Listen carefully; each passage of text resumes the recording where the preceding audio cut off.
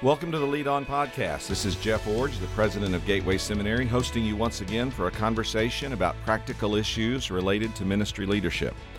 This week at Gateway Seminary, we are hosting our annual missions conference, and that has me thinking about missions and missionaries and the role of both missions and missionaries in the life of our seminary and more particularly in the life of our churches. I've invited a guest to be on the podcast with me today. Dr. Don Dent is the Baker James Cawthon Professor of Missions here at Gateway Seminary. He's also the director of the David and Faith Kim School of Global Missions here at Gateway, and Don served for 30 years as an international missionary. He is an expert in every way on the subject of missions and missionaries, and I'd like to talk with him today about that, primarily for the purpose of motivating some of you to consider a life of commitment to missions and international missionary service, and then for many of you who won't make that commitment because God's simply not leading you that direction, to be more engaged with your church in the process of promoting missions and being involved in missions through your church setting. So, Don, welcome to the podcast. Thank you. It's great to be here. Don, we spend a lot of time here at Gateway talking about missions and missionaries, and frankly, we make the assumption that fully funded, full-time missionaries are still important as part of the mission strategy of God. So I know there are a lot of other competing methods that are being put out there today, but why are we still training full-time, fully funded missionaries, and why do you think they are still the backbone of what needs to happen in missionary service around the world? Well, we can see historically and around the world today, and even research shows that the people who make the greatest breakthroughs cross-culturally are long-term people who are fluent in the language, spend most of their time with the local people, are sharing the gospel a lot, who invest discipling new believers, and who are starting churches that can reproduce. Now, that's the pattern. How do you get to that pattern? And it takes a while. It takes a while to get there, and it takes a lot of focused effort to get to that place. So there are other ways to get there. Tent makers can get there, for instance, but it is so much easier and quicker if the person is able to focus most of their attention on developing these skills in this pattern of life. You mentioned a couple of things in describing what a full-time missionary is able to do more effectively. One thing you mentioned is language acquisition. You know, I've been around the world and worked with missionaries in different contexts, and I am always astounded at how inadequate I feel because I don't speak native language, and they do, and how significant that is. How difficult was language acquisition for you, and what's that process like for a missionary in those first few years? Well, we worked on several languages, one of which we didn't have much time to study and didn't get very well. The second language, we were 5 years into our mission service and we started learning a new language, and that was one of the most exciting things I've ever done in my life. I knew why I needed to learn that language, and I just got to be out with people every day, and I learned to laugh at myself when they laughed at me making mistakes, and every week learning a new way to get closer to being able to share the gospel with them. That is what drives you, and you're surrounded by these people that you're falling in love with, and you want them to know about Jesus. So that is, your heart is just pushing you to just keep studying.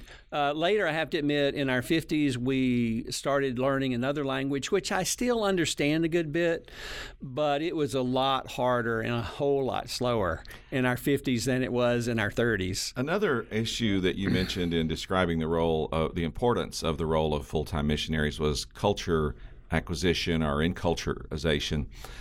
Again, when I've traveled and worked with missionaries, I'm astounded at how they understand the cultural cues of where they're working and how inadequate I feel in those moments.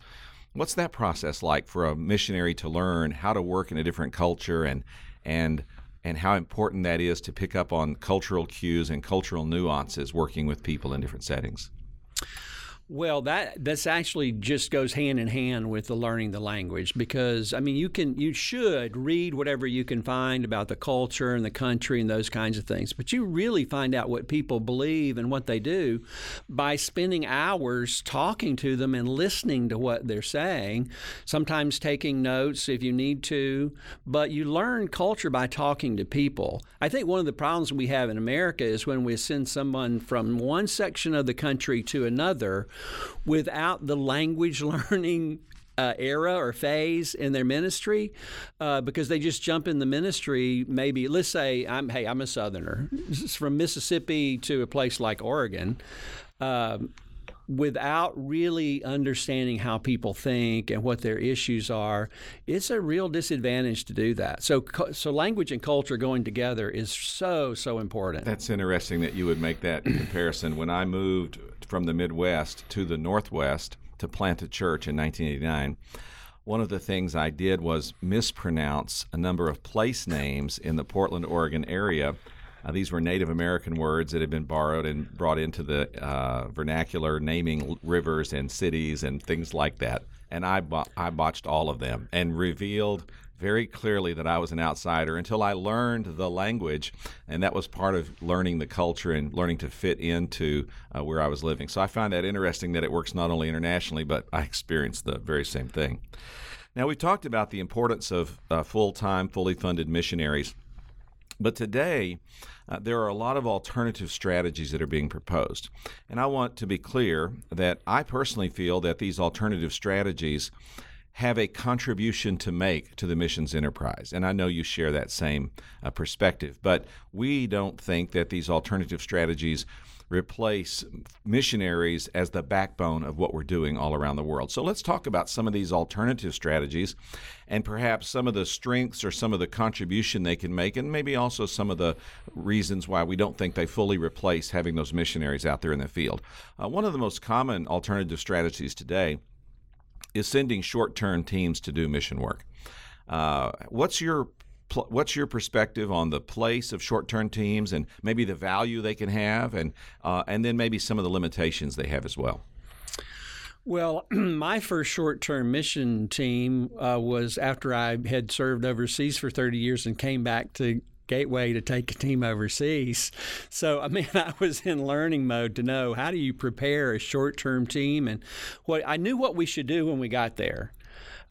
Because I had been a frontline missionary, I believe that if our students are going to learn about missions, they should be engaged with local people. If we have to find an English speaker or if we can use a translator, however we could do that there. But they need to be talking to lost people. They need to be sharing the gospel. They need to get that experience, because that's the heart of missions. That really is the heart. And you can go and do a lot of great things, especially if you're working with that team of long-term people. That, for me, that's the most important thing, because now you're stepping into a whole process of a strategy. And you may not see that whole strategy, but you're contributing in a way that the team has said, we could use this right now. Let me just interject and say that I was with you on one of these short-term teams from Gateway, and one of the things I really admired about you and about the way our team approached the work was that we asked the missionaries who were in place in the country where we were going, what do you need us to do? And we went there and delivered that. Rather than us calling them and saying, we're bringing our program to you or we're bringing our approach to you and superimposing it on your strategy, we asked them what they wanted us to do, and we went there and did it. And I think that's such a significant distinctive about how to really be effective as a short-term team when a church sends people out to do the work, to support what's being done, not to go in and dictate what needs to be done. Right, and you'll remember on that trip last summer, the first week, we all were together in a mega city, and we basically just did evangelism. And we saw a large number of people come to faith the very first time they heard the gospel. Well, that's always contributing to the kingdom wherever you go, whenever you can do that. And in that context, though, we went to the city they wanted us to go to. Right. Oh, yeah. We went to the neighborhoods the locals took us to, where they had been cultivating people for the gospel. And they accompanied us so that they could not only translate for us language translation when necessary, but also they went with us so they could help us culturally to not make mistakes that would limit our sharing the gospel. So this was a wonderful example of what we're talking about, what you led us to do, and how the team was put together. I just know that there are many people listening to the podcast today who are in churches that are sending out short-term teams, and maybe even some of them on our listeners are going on these short-term teams. And what I would say as strongly as I can possibly say is this: go to support what's being done on the field, not to take ownership of or to dictate or to try to control what's going on the field. If you do that, you can have a really effective short-term missions experience in helping missionaries around the world. Right, and we took advantage of decades of relationships with local partners. Those are intensive relationships. We didn't have those relationships because we were just there for a week or so.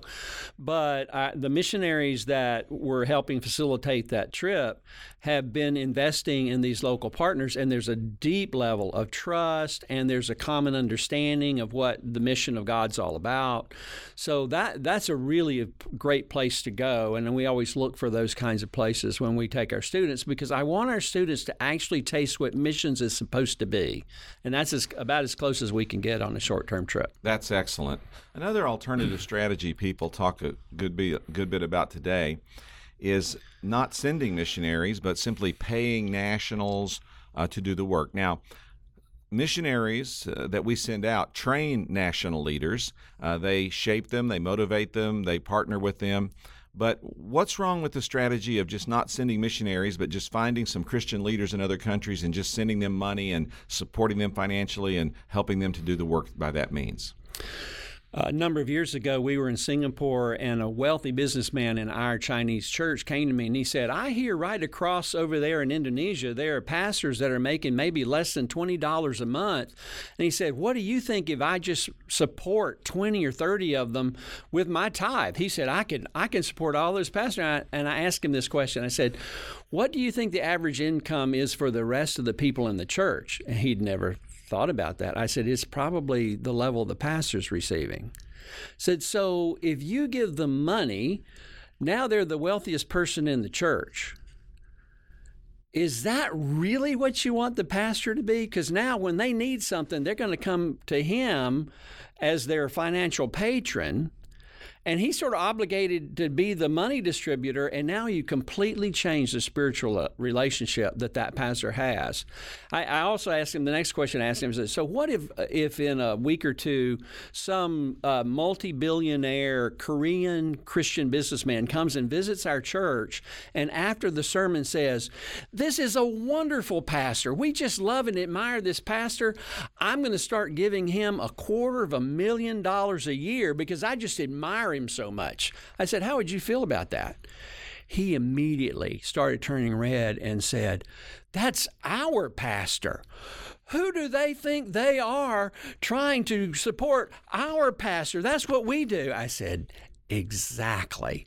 So giving money, especially long distance, without an ongoing relationship is extremely dangerous. You're usually stealing somebody's sheep and probably somebody's shepherd.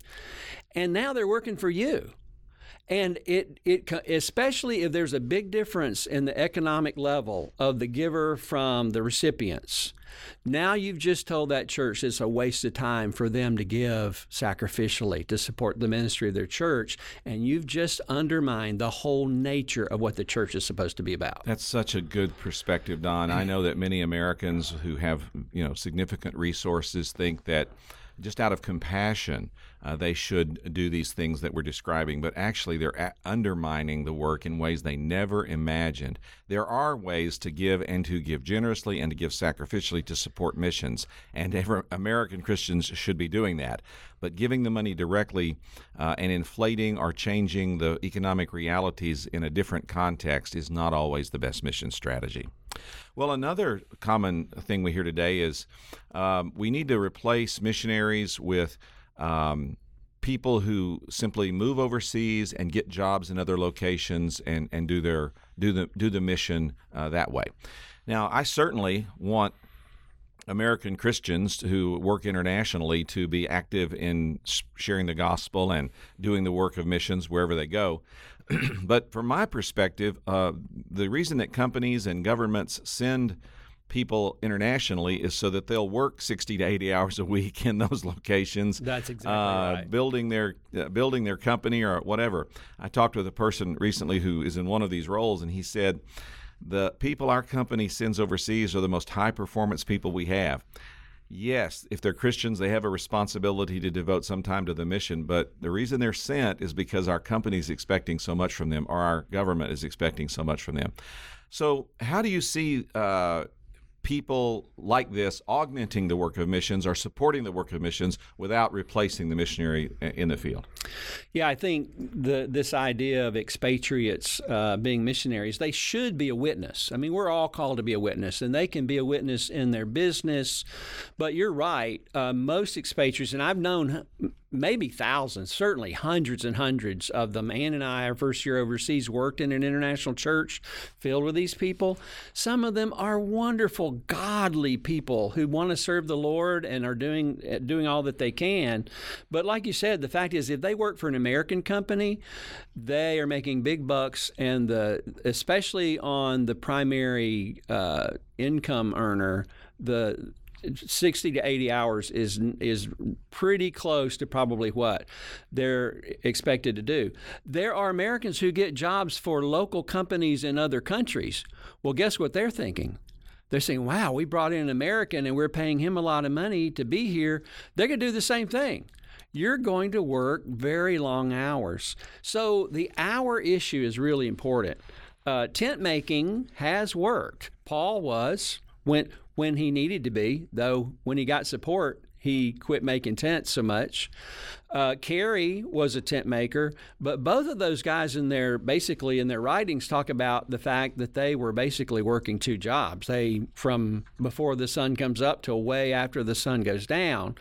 And most people are not really prepared either physically or spiritually or anything else to work 18-hour days. But yes, they can. They should be involved in a church overseas, and it is probably going to be an international church because they probably only speak English.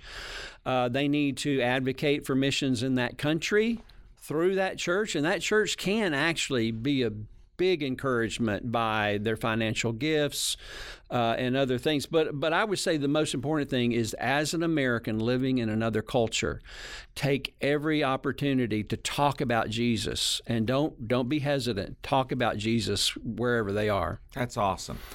Well, we've talked about the role of fully funded, full-time missionaries as being sort of the backbone of the missions enterprise, and we've discussed how these other strategies, short-term training and helping nationals, sending expatriates to work in countries, all of these can augment and support the task. Now let's shift gears just a bit. Some of the podcast listeners are actually people who are considering or should be considering the possibility of serving internationally in a missionary context, and so I want to talk about that. You have, in your role as a missions leader over the years, you have supervised dozens, if not hundreds, of young missionaries. And so you have a really good perspective on the kind of person that does well in that context. So let's talk about that. What kind of qualities does a good missionary have, or what kind of qualities would a podcast listener need to evaluate as they're thinking about a career in mission service? What would you be looking for in a young person that was committing, or not even just a young person, but a person who was thinking about missionary service? You know, Jeff, is not a lot of the things that we normally think of, I think. You know, we're probably thinking, well, this should be somebody who's really outgoing and gregarious, and someone who in a crowd of 100 people we all turn to and go, wow. Well, actually what we're probably expressing there are a lot of American cultural understandings of leadership or what an outstanding minister might be. I would say the biggest issue is passion and commitment. I know missionaries who are extremely extroverted, who, they witness to every stump they walk by. I mean, they just talk about Jesus all the time. But I also know some extremely effective missionaries who are more introverted, but they have deep relationships. You know, that's often the difference. Extroverts have lots of friends. They're just not many of them deep. And an introvert has fewer friends, but those can be extremely deep. So both of them, as long as they're applying their life, their time, their energy into this task of raising up disciples. And by the way, when Jesus said make disciples, he meant start with evangelism and end with church. Anything that doesn't include that is not really discipleship from a New Testament perspective. Yeah. So, yeah. I was going to say that's excellent. And so what you're saying is that a person of almost any personality can serve effectively as a missionary, that their passion and commitment really are more at the core than any particular personality trait or any particular kind of characteristic or character quality. Right. Now, when you worked with young missionaries who came to the field, the reality is some of them didn't make it. They served for a year or two or three and didn't come back to the mission field when their first term ended, or maybe didn't even make it through the first one. What were some of the reasons why people just didn't fulfill what they really believed God wanted them to do, but it just really wasn't for them or didn't really work out the way they hoped? Well, to be honest, I think the number one issue that we saw was when they arrived, they were already only thinking about maybe this is a long-term project. We're going to try this for 3 or 4 years. And that's generally what happens if they make it to 3 or 4 years, if that's what they're thinking.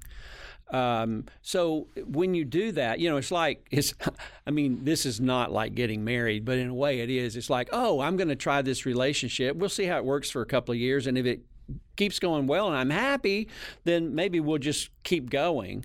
But, this, again, we'll probably talk about call, but this is an issue about what do I sense God leading me to commit to as a vocation, a life calling. And that's a concept that we don't hear much in the church these days, except maybe for the pastor.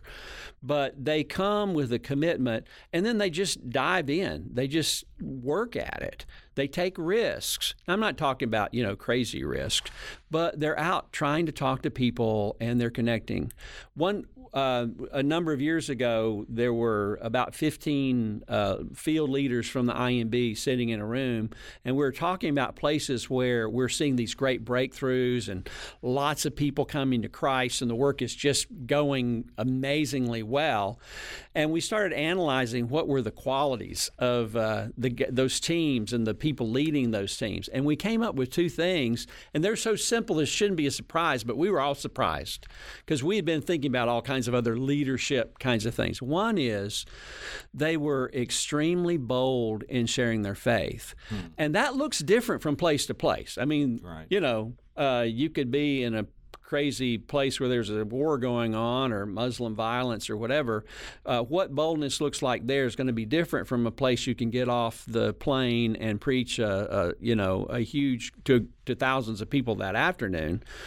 But wherever they were really emphasizing that everyone should hear, and they were doing everything they could to make that happen. And the second thing was they were in love with and passionate about the place and the people and the culture.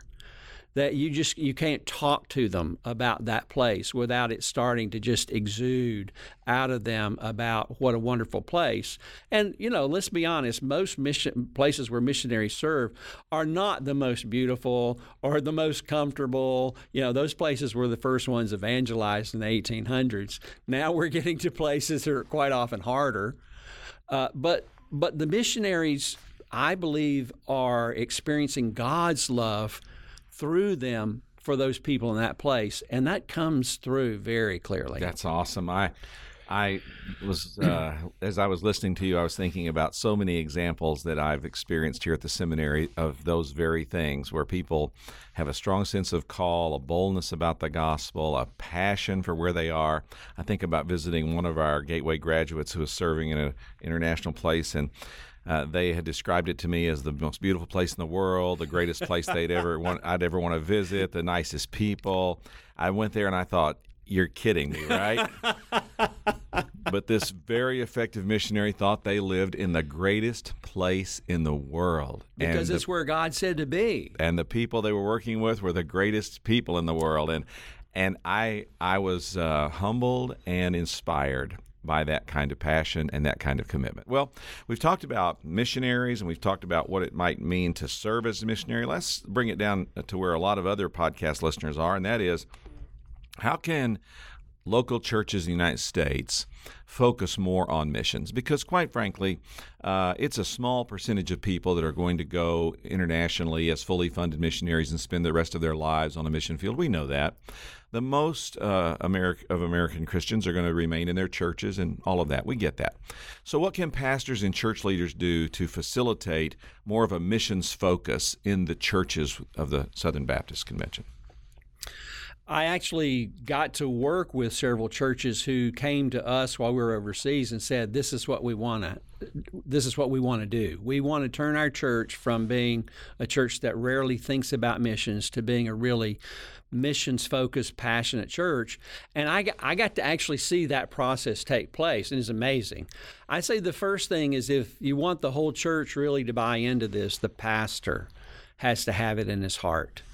He needs to be preaching about the nations, and he needs to be involved in some way. And if he's not, then there will be maybe groups of people in the church that'll pick it up, but the whole church never will. I know two churches that were so concerned about their pastor's passion for the nations that they started. For instance, in one church, he was preaching on why we should give, and they were trying to raise $500,000 that day for missions. And they knew that his commitment was he was just going to preach more passionately and more passionately about the nations until they gave. And I heard the deacons talking and said, we're going to give it in this first service because we're afraid he's going to have a heart attack. I mean, that really happened. Yeah. And you could just see his passion, right. And they bought in just because they love their pastor. Right. In another one, I saw a pastor who said, I'm going to go. I want our church to go, and so I'm personally going to go a couple of times a year. And he was, at the time, seemed really old, but about my age now, I'm 60s. And a lot of the younger church members who saw him sort of as the grandfather of all their families, they were so concerned about him going. They said, we're going to go with him. He's not going on that trip. We're going to go by himself. We're all going to go with him because we want to be there. We want to make sure he's okay, he's getting his rest, whatever. So actually, the personal relationship of the pastor pulled the church into this passion. The second thing, though, is that a pastor can't be the only one or even the primary one doing this. It's really great if there's a staff member, or very successfully, many churches find a couple of champions. And you get a couple of champions who believe in this and start leading. For instance, they're trained to lead a missions team every year and those kinds of things. Then they're the ones who are talking to all the members of the church about missions and why they should go and why they should give. Those really make a big difference. There's something, though, that I'm surprised that most churches don't seem to pick up on, is that if you have partnerships with missionaries, with the technology that we have today, you can bring those missionaries into the worship service on Sunday morning, so people who've never met them or talked to them get to hear from them and realize, hey, they're sitting on the other side of the world right now, and we're hearing about something God did this week. That really brings it to life for the average American, I think, and so many great things we can do. Well, you've highlighted some key aspects. First, pastor has to take the lead. Second, pastoral passion has to be demonstrated in preaching and teaching and elevating the cause of missions in a church. And then you said third, there need to be some champions. Some churches might have a staff person, but most churches will have lay leaders who will be champions for missions, who will talk about giving and going and praying for missions and missionaries. And then you mentioned another aspect, and that is information. And in today's age, where it's so technologically simple, really, to connect missionaries to churches, there's really no expense involved and not much difficulty involved in making these kind of relationships happen. So all of these kinds of things can work together to bring a greater mission focus to the church. Well, let's wrap it up with just a word about the missions conference that's coming. The conference is this weekend, Friday and Saturday. We're featuring a focus on different urban ministry models from 5 major cities of the world. The cost is $20, but that includes 2 meals, so that's really what you're being asked to pay. And I don't think students at Gateway have to pay at all, do they? I think we're going to charge them $10. Oh, they're charging them $10. Well, they got to pay for 1 meal, I guess. Anyway, the cost is small. You can get there by you can register by going to our website, gs.edu, and just clicking through to the registration link and taking care of that there. Let me close by saying this. A few years ago, I needed a leader to come and teach people here at Gateway how to be missionaries and how to make missions a focus of what we do in our churches. And I found Don and Ann Dent serving for 30 years in an international context with the academic credentials and the preparation they needed to come to a place like ours. But I honestly had to almost talk them into coming. I remember the first interview Don came. He came because I guess he was somewhat interested, but it was kind of obvious to me that he was a little bit reluctant to even be talking to me. And the reason was because he had a passion for missions. And I was trying to help him see how that passion could be communicated to a new generation of missionary leaders. And he finally agreed with that and that God was leading him to do that. And he and his wife, Ann, came to Gateway and have been leading us now these several years. But that was a good day for our school when they came, because we have teaching missions here, someone who has given his life for missions and now is giving his life for the creation of new missionaries and a new missionary task force, a new missionary movement that's going to go out and make sure that we have the staffing we need all around the world for the next generation. So, Don, thank you for being on the podcast. Thank you for coming to Gateway, and thank you for doing what you do for the cause of Christ. Hey, listen, if you're out there thinking about missions today and God is calling you, say yes to Him. If you're in a church that needs to bring more focus to missions, do it. These are important aspects of our responsibility as we lead on.